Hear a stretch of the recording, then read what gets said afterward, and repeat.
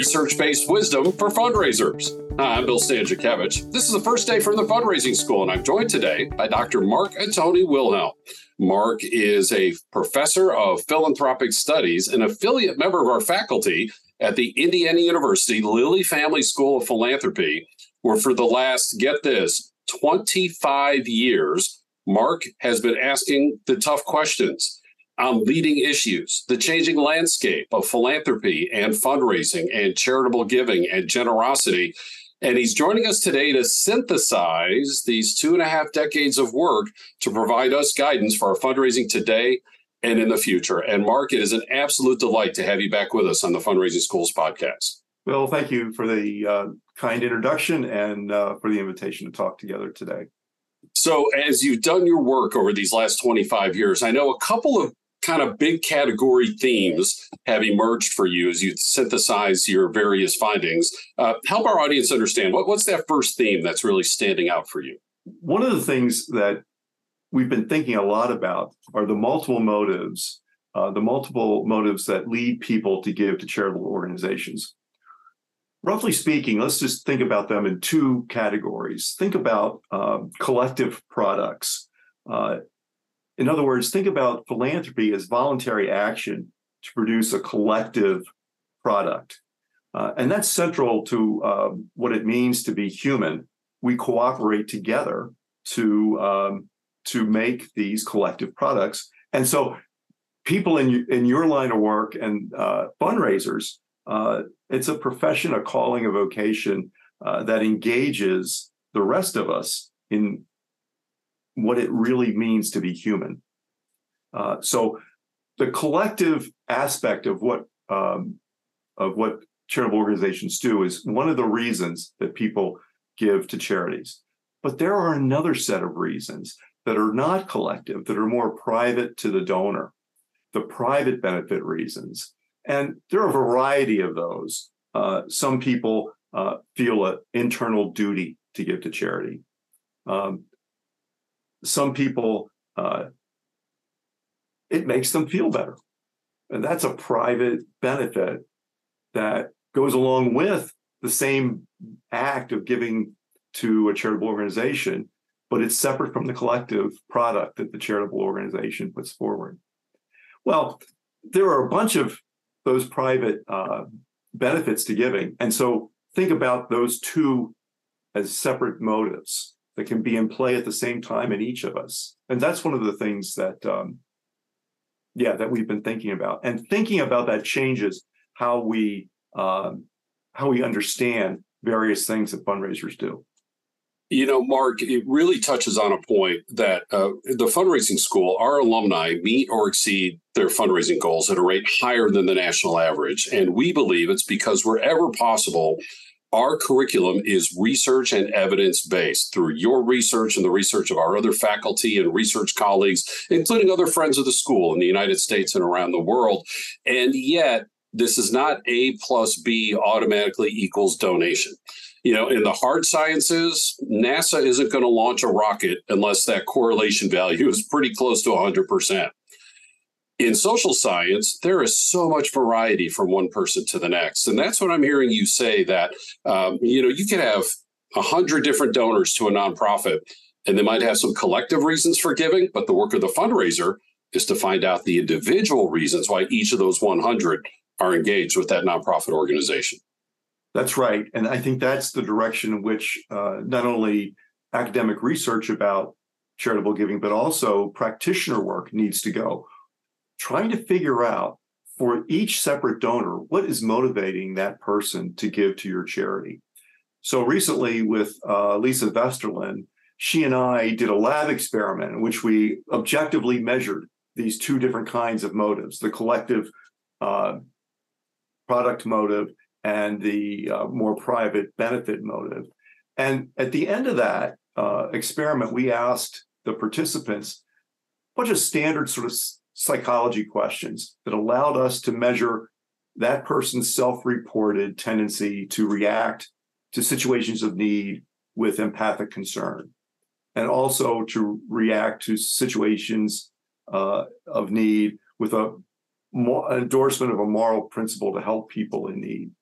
Well, it turns out that the people who self-report being an empathic kind of person, that kind of person is more likely to give toward the collective product. The kind of person who has a strong moral sense, endorsing a principle of care that you help people in need, that person, motives are more private benefit motives. Now, there's no sense here of one's better than the other, but understanding which motives your donors are leading your donors to give separately would allow you to write fundraising messages that connect to those motives. It goes back to the founding definition of the fundraising school from Henry Rosso, that fundraising is the gentle art of teaching the joy of giving. And that word art, it's a short word with a big meaning that every donor is different. This isn't the suit bought off the rack at the department store. This is the tailored apparel. The tailor has made it specifically for the person. It's the same thing, Mark, when we're fundraising, is really digging deep into those motives. And I know another theme of yours then is that sometimes those motives are expressed on a regular timetable, one year to the next, and other times they're not. Help us understand your takeaway from your 25 years of research on the timing of charitable and philanthropic behaviors. So we're used to hearing the statistics from annual measurements, how many people gave in this particular year. And all of us, me included, once we hear one of those percentages, we think, okay, there are two kinds of people in the world, people who give and people who don't. And this percentage is the same people year in, year out. If that percentage is 50%, it's the same people. That's just not right. So with the Philanthropy Panel Study, which measures charitable giving and funded by the IU Lilly Family School of Philanthropy, we can follow the same people over time and see over a longer time period how many people give and what the frequency of giving is. And so this was work done with Patrick Rooney and Xiaoyuan Wang and Jimmy Han. And what we found was that the right way to look at the variety of donors are, yes, there are people who give year in, year out to the same charitable purpose. And there are people who give from time to time, every other year. And there are a few people, not many, who never give. But the distinction is really between kind of regular year in, year out donors and time to time or seldom donors. I think the challenge for fundraisers is not to try to convert the small percentage of people who never give. It's to try to connect with the people who give from time to time or seldomly and help them learn the joy of giving regularly. So moving those people from time to time, seldom to regular. And to amplify Mark's point, we see these different data points from the Philanthropy Panel Study. About half of households donate. Well, then there was a study on American perceptions about the philanthropic sector that found that about 60% of households donate. Wait, Gallup says the number is about 80%. No, the General Social Survey says 88%. And as you dive into this, a couple of key takeaways here. First of all, there is no such thing as a perfect data set. Second of all, Mark, and you know this, and if you could help our audience understand it from your unique expertise, different questions get asked different ways of different people at different times, right? And that can help explain some of the variety in these findings. That's right. I mean, with the Philanthropy Panel Study, we'd like to say those respondents, the people responding to that survey, are well trained. They've done this many, many times, and so they know how to answer the questions. They understand when the question says, tell us about your giving in this calendar year, that's what they mean. And that if they didn't give in that calendar year, they don't have to say they gave because they're going to give next year. They know they're going to get asked the next year. What I'm trying to say is that if the time frame is not clear in people's minds, then they can kind of legitimately say, well, I didn't give in this 12-month period, but I gave like the month before that period started. I'm a giver. I'm going to say that I did that. interestingly, the higher numbers that you talked about from Gallup and the General Social Survey, that 88%, that's the percentage of people in the philanthropy panel study where if you expand the time period over to include 8 years, that's exactly the percentage who give at least once during that 8-year time period. Fascinating, Mark. That is a wonderful correlation of those two studies, a connection there. Where my mind goes to is all fundraising starts with the annual fund.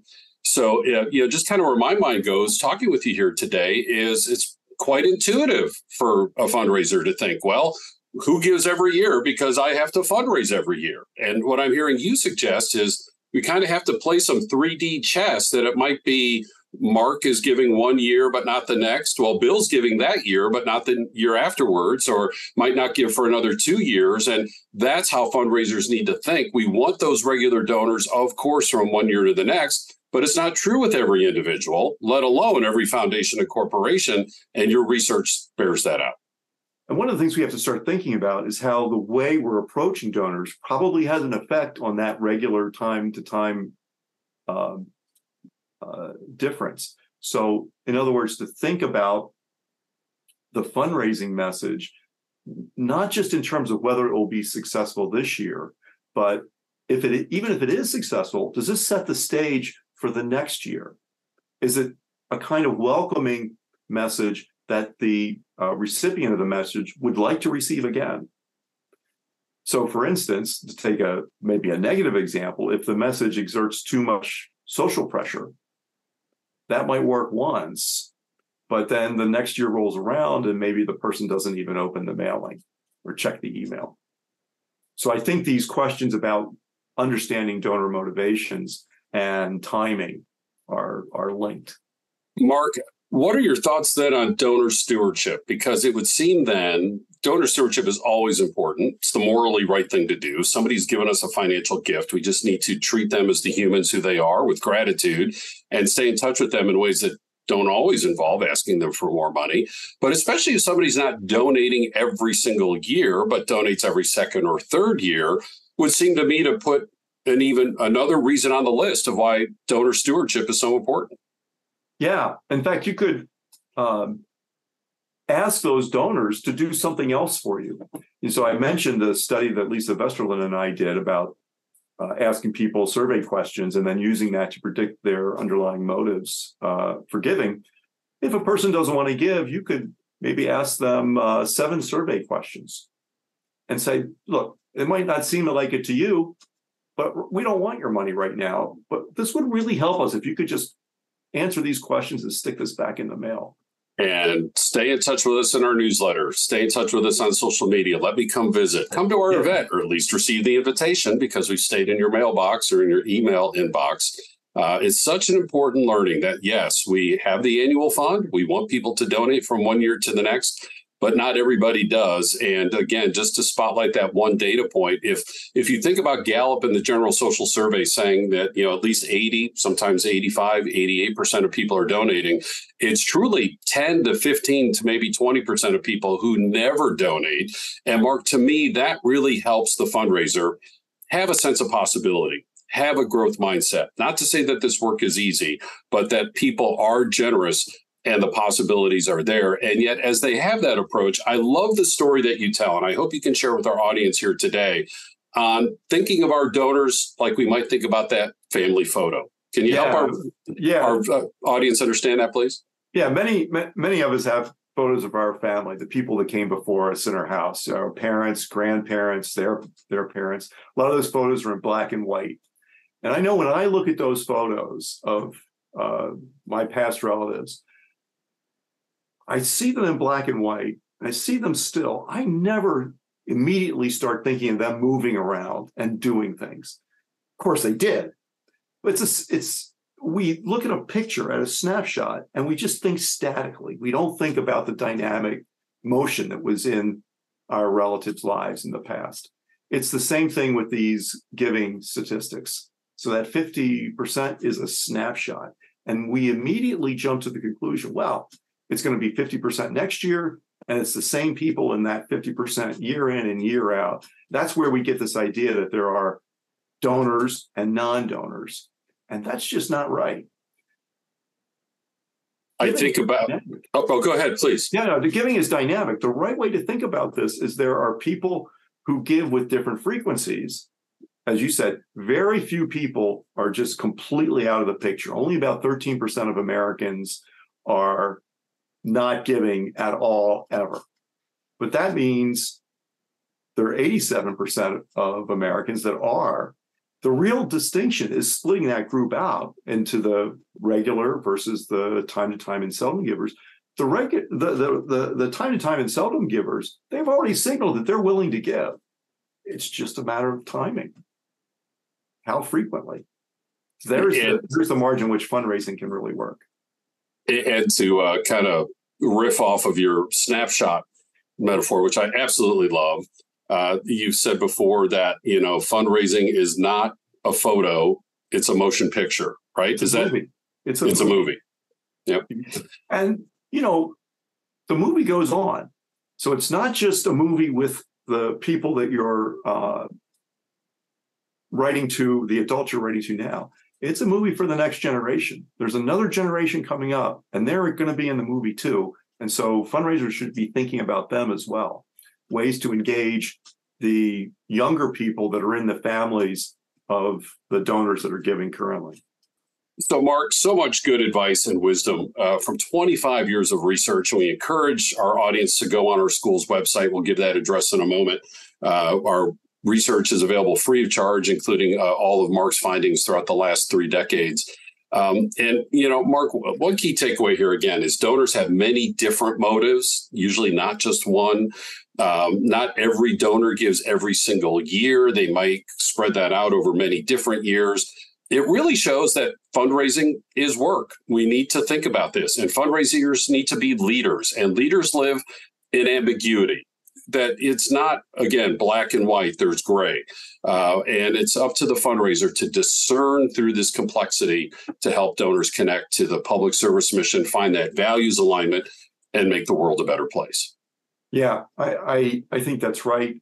Maybe one bit of practical advice would be to we've talked already a little bit about asking donors questions, getting their responses to some survey items, and using that to then try to understand their underlying motivations and craft fundraising messages. So one thing I'd suggest not doing is trying to hit all the motives in one message. I think I think many fundraisers, rightly so, understand that there are multiple motives. And I have seen plenty of fundraising messages that are trying to hit all of them. And it doesn't work. It distracts me from the motives that I give when the other 7 are being put forward. So now that's a hard ask, because that means you have to kind of individually tailor fundraising messages to specific people. But I think that's the right way to start to go. Well, I don't know. Would you mind if I turn this around? No, go ahead. And ask you, like, what are new ideas that are on your mind? What are you thinking about these days? Well, a couple of things, Mark. One is we are asked all the time, what about this 50% finding that only half of households donate? We spend a lot of time unpacking that, and today's conversation really helped us in that regard. So thank you for that. The stat I'm going to be quoting as I teach for the fundraising schools, it's really 10 to 15% of people who never donate. And so go find the 80 to 85% who can. Another aspect is, are we only pursuing gifts from folks kind of in the middle to the upper end of the donor pyramid? Shame on us if people aren't donating because they're at the base of the pyramid. And so we talk about that quite a bit, and people say, well, that's more time and it takes extra work. And we say, yeah, but everybody has that chance to express their generosity. So that topic comes up a lot. Donor stewardship comes up a lot. But then, of course, right now, the white hot topic is artificial intelligence. How can I use AI wisely? Is AI going to take my job?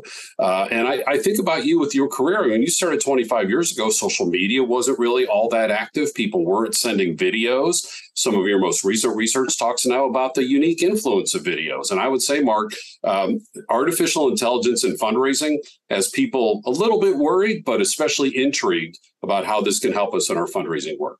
That's really interesting. Yeah. What else are practitioners talking about? Just really trying to get all of that work done, and being able to find those donors who can connect with the values of the organization when they're hearing some of this data about, only 50% of households give, which is a reliable statistic from a very useful study. But again, there's those other numbers out there and just helping people see the big picture. One thing that I always talk about, and I know you've done some research on things of this nature as well, is, if we don't have as much generosity amongst households, how do we explain to Damar Hamlin, the superstar football player who suffered that devastating near-death experience on national TV, and suddenly $10 million were raised, or the response to Lahaina when that horrible, tragic fire happened and millions of dollars were raised. And again, that episodic giving is different than annual fund donating, but it does show that generosity is still alive and well.